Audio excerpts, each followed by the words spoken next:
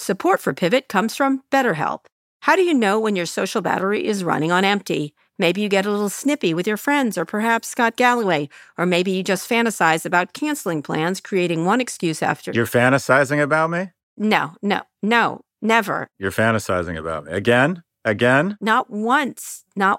I get it. I'm sorry, go ahead. All right, get off my ad right now. All right, canceling plans, creating one excuse after another why you have to stay in. I do that to Scott all the time. It's not easy to keep track of how much socializing is right for you. Therapy can help you build more awareness of what you need and when. BetterHelp offers affordable online therapy with licensed professionals. Scheduling is convenient and finding a therapist suited to your style is quick and easy. And we all know Scott Galloway needs therapy. Find your social sweet spot with BetterHelp. You can visit betterhelp.com/pivot today. Get 10% off your first month. That's BetterHelp, HELP.com/pivot.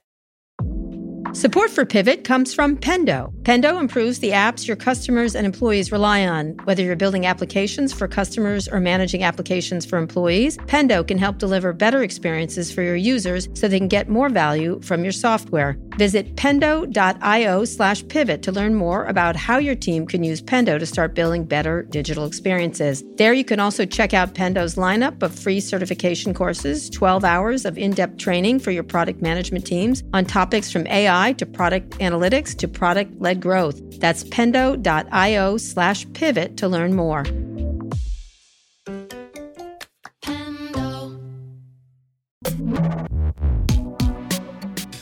Hi, everyone. This is Pivot from the Vox Media Podcast Network. I'm Kara Swisher. And I'm Scott Galloway, sitting across from a very dapper character. You know how I can tell you've been on television? Hi. You wear makeup. I have makeup. I have a lot of makeup on. I tried to take some off. It's disgusting.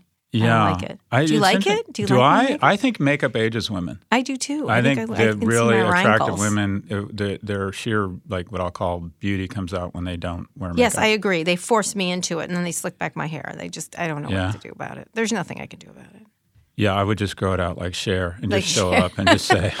Do you know what I'm going to do? I'm going to show up with my baby. That's my new plan. That's your new thing? On the air, and I'm not going to say a word. I'm just going to walk on the set with my baby and see if they stop me. What do you think? Yeah. I'm going to talk about motherhood. Like, hey, I'm a working mom. What do you want?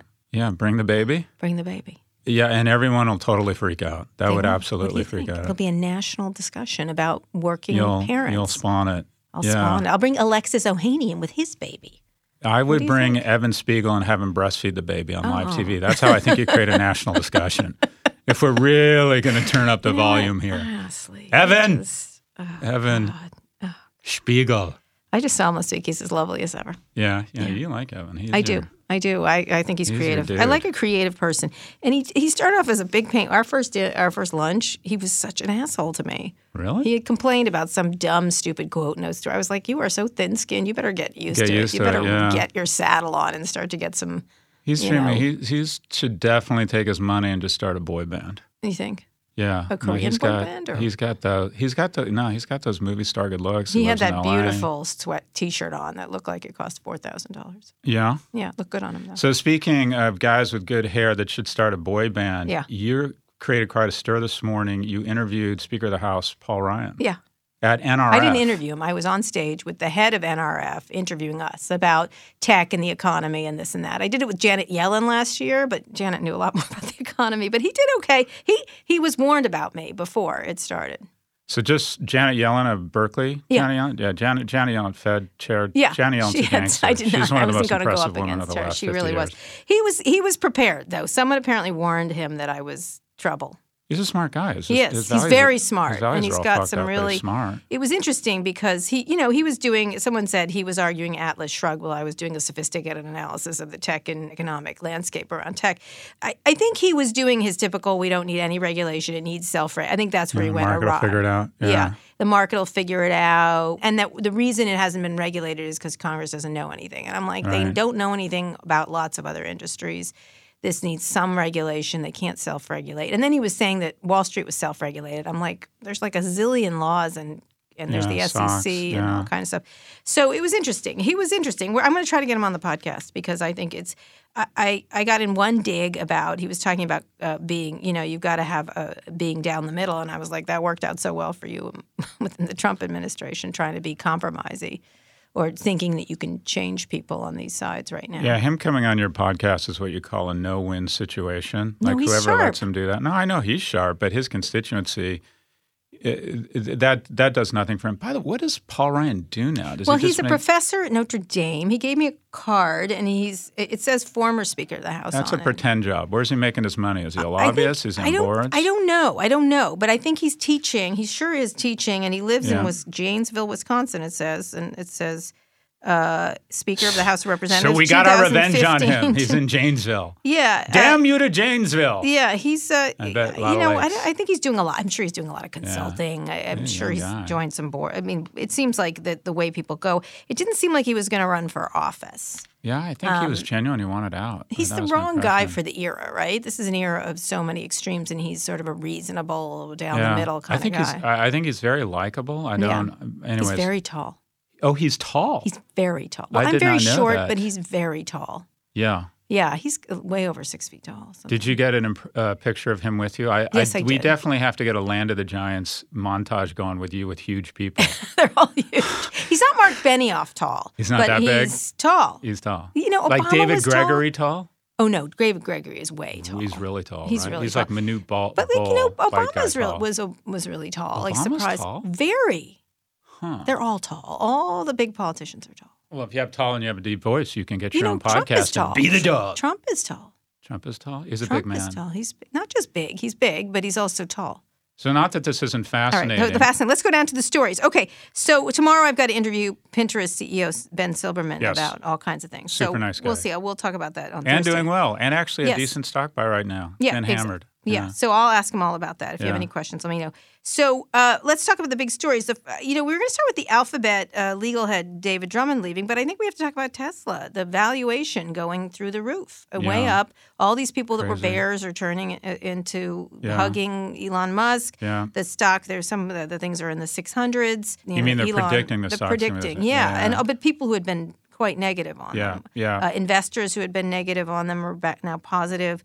It's really just tearing up the stock market. What do you think of this? Because you had been on the opposite. Not to remind you. Tesla is one of those things that's just the rabbit support it has. So now Tesla, the valuation of Tesla is now greater than General Motors and Ford combined. So basically Tesla is now worth as much or almost as much, I guess Fiat Chrysler's still out there, as the entire U.S. auto industry. I think it's crazy overvalued. I mean, I hated this thing as, at $300, so at $400, I can't see $600 was the valuation, $612 or something like that. Well, isn't it a little over $400 now? Yeah, I know, but that was the new estimate. The projection. Yeah, I don't. It was sort of like Amazon at $400, if you remember, 20 years ago. Yeah, look, good for the world, good for the planet. He's a genius. I wouldn't get near this stuff. What would you have to do to grow into that valuation? Continue to make more cars, sell more cars. Right? Yeah, hit targets, show the kind of margins they have, velocity, and also probably convince people that they're not a car company, but some sort of tech company that creates some sort of payment system that's high margin, that's more around tech, and then autonomous driving. What about the talking Tesla that he announced? He's always got something up his sleeve. To you. Yeah, no, they're incredible. No, he had a talking Tesla. Yeah, and then it's gonna. What is it gonna say to you though? Hello, I don't know. Like the talking kit from. Why so down, Scott? What's wrong? Move or I'll run you over. Come on, seriously, man. Talk to pedestrians. They have been. I mean, the cutest thing that Tesla, I had kind of one of those nice moments of engagement. If you can play, and you should do this for your boys, your Tesla can dance. Yeah, I know. I never heard that. They've done it for me. I don't care. No, I want my car to dance. Yeah, so look, I'm almost a bit, I'm like the dog that's been hit by the car a million times by Tesla fanboys because I keep getting it wrong. They really were like, Scott's an idiot. Yeah. Yeah, I would not. But now they act like I've come back to Christianity because I said I was clearly wrong. Then that was big of you. We welcome you back into the crazy fucking weirdo, whatever we are. Although the shorts are just as big jerks as ever. Because I said, look, this guy's great with the drama. He's great with the announcements. It's a very exciting story. And they were like, you're doing an ad for Tesla. I'm like, I also said there's math involved here that doesn't seem to pencil out. I was like, the economics don't work unless he sold more cars and does it more efficiently. So, no matter what you say on either side of this divide, they're both crazy, both sides. Yeah, it's hard. I just find it I just find that we don't like either love the side. love the product, hate the stock, would not get anywhere near it. And by the way, just for the record, I don't short stocks. I don't think it's bad karma, and I know how to do it. Well, speaking of stocks you don't like, Casper, S1, you have some things to say about this. Casper, I haven't said anything public about it. I'm looking at it. So I know. But you have some things to say. Yeah, I know the guys at Casper. They came in and they've been met with me a couple of years ago. And I like the management team. They're a group of bright young men. I think it's almost all dudes. Good at branding. It's a nice brand. There's a lot to like here. The quote-unquote sleep economy. People are spending more time thinking about that third of their life. Casper. The reveal, the packaging when you undo the box, it's kind of a neat moment. Yep. And one of the keys, I think the thing that builds the biggest market capitalization company isn't even actually the company itself, but the industry it's disrupting. So media was a flat business. It wasn't even a growth business, but it had incredibly opaque, near corrupt players that were consolidated. Buying experience. Yeah, and you didn't know what you were getting, and they were purposely keeping all their data behind a wall. And in comes these fists of Sonos, Facebook, and Google. So when you think about the sleep industry or where you buy mattresses, I mean, think about retail and mattresses pre this explosion in sleep. It's kind of like the basis of a Quentin Tarantino movie. You expect some people on the run to jump into a mattress store and start taking hostages and killing people. It's just a very strange retail environment. So highly disruptible, sleep economy is big, a nice brand, I think good management. This company should absolutely not be a public company. All right, so tell me about the S1. It's not an Adam Newman level disaster. But... Oh, no, this is crazy, but it's not insane. This is like, I don't know, Kansas crazy, not Florida insane, right? This is just, so look, $310 million. They grew. Kansas crazy. I don't know, that just popped into my mind. Right. It just popped into my mind. Not Go Jayhawks. Pennsylvania crazy? Okay, whatever, West Virginia crazy. So, okay, $310 million in revenues. They grew 20% last year. And Derek Thompson, a writer for The Atlantic and a cool cat and a great podcast called Crazy Genius, kind of summarized in his tweet. He said, it's a company that takes $400 in kind of foam and cotton and sells it for $1,000. Good business, 60 points of margin, but 20% of return, so they hold on to $400. And then they spend $560 on SG&A and marketing, so they lose $160 per mattress, wash, rinse, repeat. And that's fine if you're a company that's growing or scaling like crazy, or a tech company. There's some sort of flywheel effects. But there's none of that here. It's a specialty retail direct-to-consumer. They're now multi-channel, which is nice, 60 stores. But when Williams-Sonoma went public, it was profitable. When Restoration Hardware went public as a specialty retail, they were profitable. So this is really trouble. This is a sign of the era, and that as a company like this, the fact that they can even think they can get public is sort of strange. The other thing that kind of tells, Goldman, I think, is the lead banker. I had breakfast with a senior exec from Goldman, and Goldman's core attribute is its reputation as an accelerant and continues to attract the best and brightest. And as you would imagine, this guy was just super smart and super impressive. And he was asking me about their brand positioning. I'm like, Goldman's brand positioning is very simple. We're fucking Goldman Sachs. Goldman doesn't take Casper public. This company probably doesn't get public because it's not scaling. It's a cute company. They missed their window. By the way, I told these guys, they asked for advice 2 years ago, and I said, I have 3 pieces of advice. Sell, sell, and sell. 2. Likely acquirer would be, I think Target was looking at making an investment, but just as Walmart made some kind of irrational... Like Dollar Club guy who sold, Dollar Shave Club guy sold, yeah. Well, he sold to Unilever, but he sold... Get out. Sell to an old company trying to find Botox to look younger and needs an acqui-hire, whether it was Walmart with ModCloth, Bonobos, Jet. Their opportunity was to sell to a midlife crisis big company that needs that talent, needs that direct-to-consumer, maybe goes big and bad in sleep. But I'm curious to see what internet analyst Goldman props up to basically engage in unbelievable creative writing. And there's more of these. There's more. There's Purple. There's a whole bunch of them. That's the key. That's the key negative attribute. And the reason why this company either doesn't get public or gets public, and Goldman does a great job of distributing this stuff, and is down 30 to 50% in the first 12 months because very few barriers of entry. Tuft & Needle, Purple, which did a reverse merger and has a $500 million market cap right now. So this is a company. It's a nice company. It should not be public. The gangster move here, Kara, but the VCs won't do it because they're still drunk on their valuations, would be to create a new age Williams-Sonoma and to roll up Away, Warby Parker, and Casper and consolidate some of the back end, do a better job of targeting, have more clout. Okay. All right. Interesting. I like this creativity out of your brain today. This is smart. Well, I'm ramping up the edibles. Okay, I thought so. The flow, I'm flowing. I love it. Okay, so you were not impressed with this S1. You were not impressed with this. This is a cute retailer. Also, people don't buy that many mattresses. You buy one. It's a cute retail. It's I bought one in a 5 nice years. retailer with 20% negative My son. operating I'm not going to buy another one for a while. Yes, and not scaling. Do you? What do you? I mean, do you have any thoughts on this? I'm going to go with you on this. I think you're completely correct. I think they should have done something earlier, sold earlier. They should have sold. They missed the window. I thought all of them should have 100%. sold earlier. The interesting ones, though, will be the gangster. The gangster in the category is Warby Parker because, again, you have. Well, they have something else going on. That's more. I like that business. Yeah.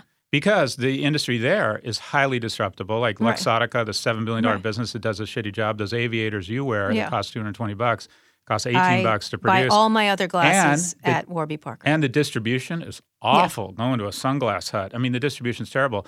And it's not that's actually a difficult business. They do a fantastic job of merchandising. And if you say, okay, who are Casper's true competitors? I can rattle off a bunch, but who are Warby Parker's true competitors? Just the other opticians. I don't go to do a anymore. Shitty job. And by the way, I buy 3 pairs of glasses a year. Unbelievable, Every year. Hugely disruptive. They're not great glasses, but they're beautiful glasses. And I don't care. I actually like them as disposable in a weird way. Fastest 0 to $1 billion in specialty retail ever was Old Navy with this gangster algorithm of 80% of gap for 50% of the price. And Warby Parker came in with the Old Navy gangster algorithm and said, we're going to be 80% of those $700, $1,000, $1,100 prescription lenses from Tom Ford you bought. We're going to do 80% of that for literally 15% of the price. And it gives you and me the confidence. When I go buy glasses at Warby Parker, I buy 3 and 4 because it's like, I don't have to love it. I just have to like it because it's $99. Nice looking glasses, though. So they raised money at $2 billion. Great design, great supply chain. On top of design. Vertical. They're not edge design, but they're not. And like not 80 other competitors and coming for launch. $200. Yep. Away is a unique product category. Again, a shitty industry, the luggage industry that is not innovative. They've innovated. So Speaking of which, that CEO's back. She's back. But in order of what I'll call valuation or in order of investment thesis, you would go Warby number 1, Away number 2. And Casper's kind of a distant third. Casper, what will be interesting is if Casper does what we does and kind of shits in the pond for direct-to-consumer IPOs. Yeah. Because if this doesn't get out, which I think it might not, what I think is really going on here, and I apologize, I'm droning on about Casper. I think these guys have said, we're in a corner, we're up against it. Purple got out with this reverse merger. We need to get out before Away or Warby. But I think they don't even plan to go public. I think they're basically saying, Target or someone take us out. We're for sale. That's probably true. All right, speaking just very briefly, SoftBank-backed hotel startup Oyo fired thousands of people in China and India this week. Reportedly, Oyo has let go of 5% of their 12,000 employees in China and 12% of its 10,000-person staff in India. Yeah. Scott, you've talked about Oyo. Give me a short rant here. And again, it's another SoftBank disaster. Along with the pizza delivery, which we all knew that was coming. We're talking about Florida, and when we hear like some serial murderer is caught because he shows up to an Olive Garden with his victim's blood on his dogs, you just know that guy's from Florida. When you hear about a company like Oyo, which makes no sense, has a 26-year-old, bad consumer reviews, 80% of the people working there have been there at work for less than 12 months. They're fraudulently inflating the number of rooms on their platform. I mean, it's just $3.5 billion raised at a $10 billion market cap, loaning the CEO money against his shares so he can invest more. And the smartest guys in the room, Lighthouse and Sequoia Capital, are not only after seeing this company from the inside out, they're not only not investing in their pro rata rights, they're actually selling shares. They're getting the hell out of Dodge.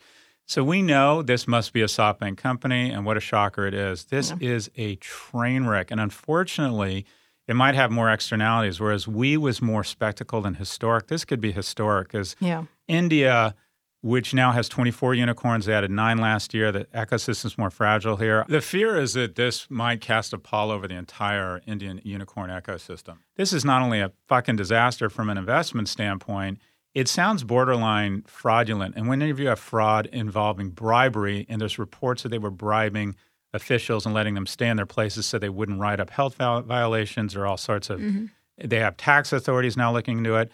The definition of corruption is fraud that involves bribery. And so the smell or the stench of corruption is starting to seep into Oyo. Especially in India.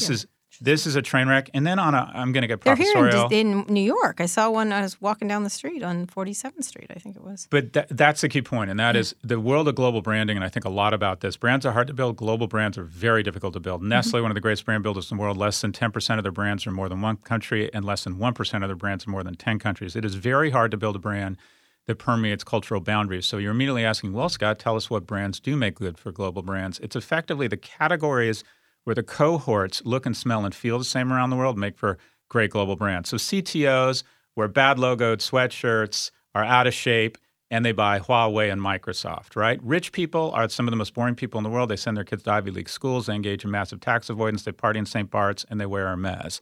So luxury brands, tech companies make for good global brands. Services companies, the CFOs and chief strategy officers, CEOs, all want to hire McKinsey and Goldman. They make for good global brands. But budget hotels, if you look at the hotel industry, who are the only brands that have scaled globally? The luxury guys. Well, Four Seasons, Mandarin Oriental. Right. As soon as you get into budget, as soon as you get to Motel 6 or value, the people who buy budget hotels do not look and smell and feel the same around the world. From Australia, it's hostelers roaming around the world.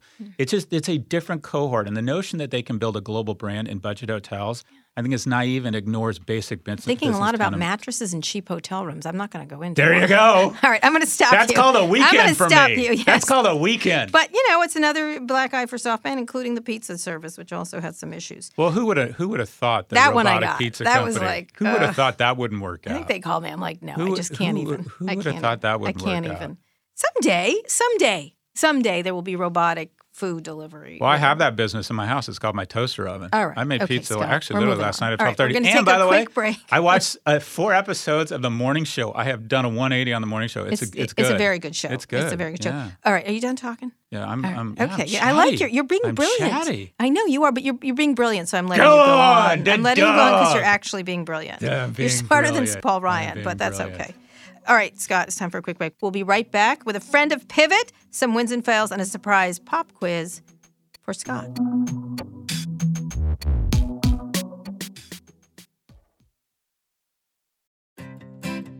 Support for this show comes from Slack.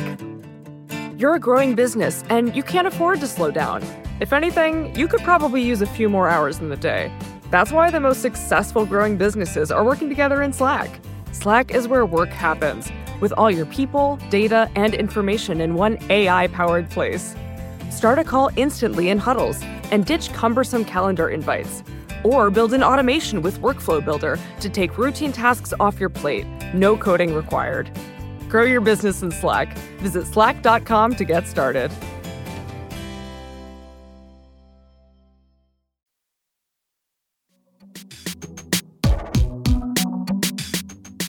Okay, we're back. Scott, I really want to talk about Trump saying that his reason for taking out Soleimani was because he had planned attacks on 4 U.S. embassies, which his people who work for him can't make any claims to see such intelligence. Meanwhile, the Democrats are racing to limit Trump's war powers. The House approved resolution to restrict Trump's authority to strike in Iran. The Senate will be voting on that resolution this week. There's a lot of unhappy people in the Senate, include lots of Republicans. So we reached out to a friend of Pivot, New York Magazine reporter Olivia Nuzzi, she of the Rudy Giuliani texting fame. She writes amazing work, actually. It's amazing work. She did a great Joe Biden piece recently, too, for insights on how it might actually affect the Trump presidency. Let's go to tape. Any attempt to put a check on Donald Trump's powers abroad is going to be stifled somewhat by the fact that he just tweets whatever it is that he's planning on doing or whatever it is that he's done. And that then ultimately becomes the United States policy. That is how he's making policy. It's how he's making policy domestically. It's how he's made foreign policy in the past.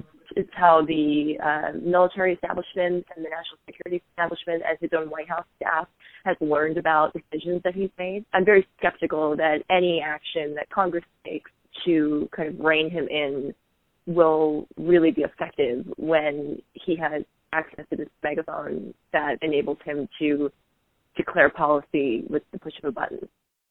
Okay, well, this is something I've written about before. Yeah. This is obviously clear. Who has more power to rein Trump in, Twitter or Congress? In January of 2018, for those who do not remember, Twitter declared that, quote, blocking a world leader from Twitter or removing their controversial tweets would hide important information. Who has more power?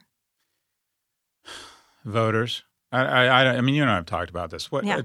You can't take. I don't think you can take the president off Twitter. But Not take him off, but he has What more would you power do? using it. I wouldn't take him Yeah. off. You know that. I don't Yeah. think that. I think paid advertising is a very different. I like what they did around paid advertising, but because of the abuses. But I think you don't take him off. I don't know what you do. I don't know what you do. 100%. But I You do vote him think out. he has an incredible tool in Twitter. He's using it as a governing vehicle, campaigning Oh, he will vehicle. go down as the guy that earned the most or gained the most. No individual has gained more that isn't a shareholder from social media than the president. The president is the 140-character president, but it's just so strange. Can you imagine Xi communicating and dictating and governing by TikTok? I mean, it's just so strange when you think about it. But it's somewhat effective. It actually is. It makes things happen, which is amazing. And Congress doesn't seem to, they're sort of in this, we're going to restrict the world powers, we're going to stop him. And it just doesn't. Even when he wasn't correct about these 4 embassies, even his own people won't get it. It doesn't matter. He can say it, and he repeats it on social media, or whether he's on Fox News or wherever he is. That's another basic area, though, of communication strategy, and that is it's never the action that gets you in trouble; it's a cover-up. If the administration had just come out and they said, "Well, why did you kill him?" We're like, "Well, he's been the strategist and the supporter behind a bunch of proxy battles that have killed Americans." When you do that, eventually, when we get an opportunity, we take your ass out. Mm-hmm. I think, and then that's it. And then stop talking. Yeah. Stop talking. And instead they're like, well, we had evidence of imminent attacks. Right. That's where they blow it. It's like, well, no. But did they blow it? Does it matter that he lies and then they say, don't say anything? Oh, 100%. If they just said, bad guy, we had our shot, we took it, end of story, next. Mm-hmm. And instead they came out and felt like they had to justify it by lying and saying there are imminent attacks. There are no imminent attacks. Now we're all dissecting what it means, the term imminent. They should have just said, America's memory is long and our reach is far. Mm-hmm. So guess what? You kill American soldiers anywhere, sleep well, boss. We're coming for you at some point. And then it should have been, as you said, seen. They should have said nothing else. They didn't need to justify it. Instead, they came out and started lying. Yeah. I do think the interesting thing is that they are having a hard time knowing what to do with him. It's sort of like a toddler that goes and does everything. You're trying to use all these reasonable ways to deal with him and old ways. It reminded me of Paul Ryan. I was talking to someone on the way down, Eric Anderson, and I was like, the reason he succeeded is because he was doing it the way it was done. He thought he could handle it. This is the way we did it. And Trump just ran circles around him in that regard. No, it's like a 15-year-old is taking control of the House. I could handle it. And then, that was, I think it was one of his quotes, allegedly he said, and he couldn't. And the same thing with Twitter. They don't know what to do in the It's very good for them, though. You can literally, if you look at Twitter's stock price, it's a smile, and it troughed when Trump was elected, and it's gone straight, or it's recovered substantially. It's had a dip, but it's recovered substantially since Trump. Wins and fails. I'm going to go with this leaving of David Drummond from Google. Let's talk about that. You've been reporting on that. What kind of give us a little bit of backdrop? I've known David a long time. I was there at the early days. Well, he's been there a long time. Let's have one. But he was also leaving the company with no exit package following sexual misconduct allegations. He had been going. It's a long and complicated story of many sides, and he has his point of view. And the person who he went out with, he was with someone who worked for him, and then he had a kid with her. It was super complicated, and she was alleging that he had gone out with more employees. There's now an investigation. He's at the center of it, an internal investigation that's reaching all over Google, by the way, around him. And then the $90 billion exit package given to Android co-founder Andy Rubin, who was found to have credible allegations of sexual misconduct of the company. It led to the Google walkouts in 2018. And Larry Page was running the show during all this time, right? Yeah. Or Eric Schmidt. And Sergey had his own thing around someone he went out with at work who was going out with another person who ran Android. Or, it's sort of like the chief legal officer was in charge of who probably should have been dictating policy around Caesar's this stuff. wife kind of thing. Yeah. These startups are complicated because a lot of people do go out with each other. Yeah. So it's kind of Larry used to go out with Marissa Mayer a long time ago. Right. So you see, it's very common in startups, but I think what it is that as they got more powerful, they didn't put stuff into place that was very clear. Yeah. And then there was another person who went over to Uber. It just went on and on and on. And there's now these investigations going on around all of that in the management. I think what's happening is Sundar Pichai, who has been the one to move in and clean some of this up. You could see his sort of invisible hand everywhere. I know his way. I think he's cleaning it up quietly, and I don't know if it's going to be cleaned up quietly. I think this report is probably going to get out in some fashion, or maybe there's some litigation. And what he's trying to do is clean it up quietly because he's a good guy, and he's actually, and move it away and move Google into the next era. But there definitely was very loose management around this particular. They've done a great job in lots of things. Interesting culture, interesting way to do business, amazing business itself. But in this particular aspect about their personal lives, which were very messy within the company, in some ways that were okay, other ways that weren't okay, but it certainly was messy, and some of it true sexual harassment. It's just a question of whether Sundar can clean this up quietly. Yeah. Do you know what I mean? He's like the cleaner. I don't know. I'm going to talk to him a little bit about this when he comes to Code soon. it's definitely, there's got to be a new era of Google. And I think they had to first move the founders out, Yep. and it's linked a little bit to this investigation, even though they touted it as if it's time to move on, like why now?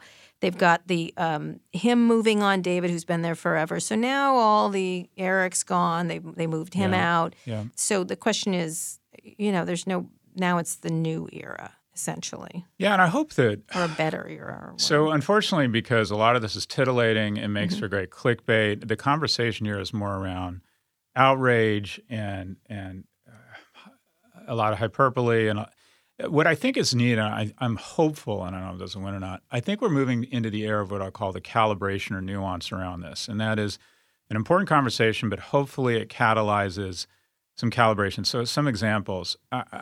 When I've been on media and they use the term sexual misconduct, they use it as an umbrella to encapsulate CEOs who've had consensual relationships with vendors and people who have attacked women in their office. Mm-hmm.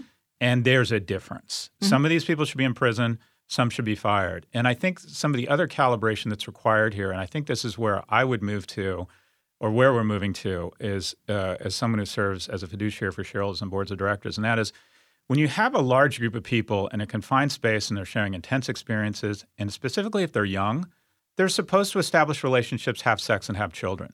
They're supposed to do that. They're not supposed to abuse their power. You take a risk. If you ever do anything with someone junior to you, you are opening yourself to liability. But I've had several marriages catalyzed and fomented and starred, and kids and economic security and people who love each other at work. And the notion that at the beginning they all had their lawyers get together and decide to go have coffee is just a little unrealistic. Young people, when they share intense experiences in close proximity, are going to have sex. And I think that there's a difference. And the difference is that once you get to a certain executive level, there's some outstanding benefits about being an executive at a place like Google. A, you make tens of millions of dollars. B, people laugh at your stupid fucking jokes all the time. C, you get restaurant reservations at mediocre restaurants in San Jose. E, you get to come on and speak to interesting people like Kara Swisher. Mm-hmm. You know what else you get to do? You get to have your fly up and fucking locked, boss. There's just when you reach a certain level in a company, full stop, you take your sex and your personal relationships off campus. So I think we need to calibrate. I think there's a difference between young people who are trying to find mates, who can't bring a company down, who aren't in a position to leverage crazy power to abuse other people.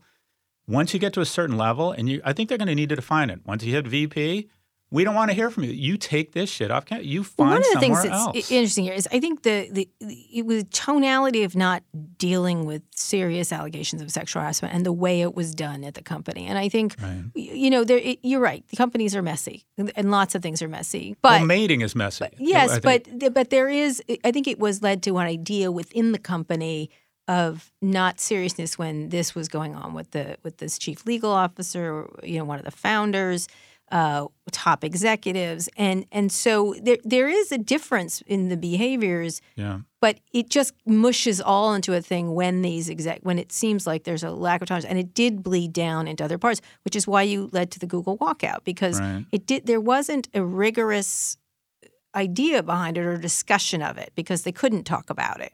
Because some things were fine, some things that were not fine, and it just they didn't create clarity. And I think that was it. And then when serious allegations came, they were either covered up or pushed away, or people didn't think you could say something, or, the same thing had happened at Uber. This book by Susan Fowler is coming out. This guy who was the high performer, tolerated more, that kind of stuff. Some words, the way people talk to each other. Anyway, it just creates a messy situation at the very, and there were not just one. It was it was lots of executives. And so that's what I think. And then you had an executive of ultimately running it, Larry, who didn't do anything about it, who didn't seem to do anything about it. Now, this new CEO is clearly quietly doing something about it. I know a lot about what he's doing, and I think that's the thing. And the question is, can you do it quietly? Okay, but isn't the point of all this? This has created a lot of controversy. There's a lot of people who put up with a lot of bullshit. Mm-hmm. Ideally, don't we come out of the other end of this with some, as you point out, clarity? That if I'm running Google America, if I get a promotion, I'm running Google Canada. It's just never been stated at Google. It's black and white. Yeah. I'm not here. to get I know laid. that, Even but if younger companies, people, companies. It's just. But even if people are impressed with me and pretend that I'm interesting, I don't pursue that on this level. That's just part of being a senior executive at a company This now. CEO, I think, is trying to change. But the thing is, can he do it quietly? That's what's in. He's like that. That's his nature, not to Sunder? shake boats. And he doesn't have full power because guess who has the power? Well, The founders Class B. still have Around the this power. stuff, they'll have the power, though. Yes, I assume The because he could day-to-day walk, stuff. right? Yeah. Okay, my win: Yeah. Meghan Markle and Prince Harry. Stepping back. Say more. Say more. Come on. Like, You love I that, just huh? love it. I love You it. love that? I love the whole thing. I love them stepping away. I like their entrepreneurship. I love them copywriting and trademarking the shit out of themselves. I like the Yeah. whole 9 years. And I just 100%. I think they could have been nicer to the Queen. I don't know why I have a soft spot for her. Who I'm watching doesn't? The Crown too much. But I just love this whole, like, it just shows you that this is just a business. This is just a business like any other. So. But doesn't it make sense? Because effectively, royalty used to be the uber rich. But if you can be uber rich, you can live like royalty. You can join the Soho House, go to St. Bart's, and roll in L.A. in a Porsche. I Why don't go do to you St. need? Bart's. Do you go to St. Bart's? I Yes, sure you do. You know why I do? I sure don't. You know why I do? Because I can. Because I can. It's wonderful. You there. were just there, weren't you? Yeah, I love that's that. what I've heard, Yeah, but I'm not I love going. it. Oh, no. Nonetheless, you enjoy Wait, back yourself. to, but I'm proposing a your swap. shallow lifestyle. I'm willing to be Prince. I'm willing to change my name to Shamu so they can call me Shamu, Prince of Wales. Okay. That's good royalty humor. And then I still think when Charles and Diana had Harry, they should have named him Up so they could call their family Up, Chuck, and Die. Oh, geez. More good royalty humor. Oh, more good royalty humor. By the way, really- both of those Joan Rivers jokes, God rest her soul. Okay. Before we go, we got a listener response from Thomas Hegelund, who is horrified by Scott's lack of understanding about Norwegian cuisine on last week's show. So, pop quiz Scott. What is smalahove, also called smalahoved? I can't pronounce this right. Smalahoved? Is it 1A, an almond-based flourless fermented cranberry cake baked in a wood-burning stove? An alcoholic beverage made from distilled honey and salt water. A dish made from a sheep's head, originally eaten before Christmas. I have no idea. Come on, pick one. C. Oh, you're right. The dish Yeah. made from sheep's head, Yeah. originally eaten before Christmas. By the way, the grosser the dish, the better the tasting. Have you ever had How sweetbreads? did you know that? How did you pick that? I would think it was a I just flourless and had fermented this crazy cranberry thing cake. where It they seems so stuff a Norwegian. Chicken up a duck's It could have ass and even been an tasted alcoholic amazing. beverage from distilled honey and all right. Okay. How is rockfisk prepared? Rock feast. Okay. All right. Rockfisk. Okay, do I have? Trout, sometimes char, salted and fermented for 2 to 3 months or even up to a year, then eaten without cooking. Oh, God. Rib of lamb that are first salted, then dried, and sometimes smoked, steamed over birch branches. Yeah. Dried whitefish, normally cod, but ling and burbo are also used, treated with lye. Oh, wow. I don't think it's Becca, lye. you're brilliant. I think it's A. Oh, my God. Are you, Yeah. like, reading over my thing? No, I travel a lot. All the right, dog, okay. The dog goes Well, to then Northern why were European. you so ignorant about Norwegian's food? Trout or By sometimes the way, char, salted do you and spend much fermented. time in Northern Europe? Have I you spent do. much time there? Sometimes. I don't travel. Yeah, they get it. They just are like happy and like All each right. other. So and- we have rockfisk and smalahove, which I'm sure I badly Yep. pronounced. I'm so sorry for our Norwegian friends. Thank you for the education, Thomas. 100%. All right, yeah. AP Norwegian We'll do food. German food next. Yeah, All right, okay. we'll do German Yeah, food. the answer to everything is pork. Remember, if you have questions about a story you're hearing in the news for us to answer, email us at pivot@voxmedia.com to be featured on the show. Today's show is produced by Rebecca Sananes. Erica Anderson is Pivot's executive producer. Thanks also to Rebecca Castro and Drew Burrows. Make sure you've subscribed to the show on Apple Podcasts, or if you're an Android user, check us out on Spotify or wherever you listen to podcasts. If you like the show, please recommend it to a friend. Thanks for listening to Pivot from Vox Media. We'll be back next week for another breakdown of all things tech and business.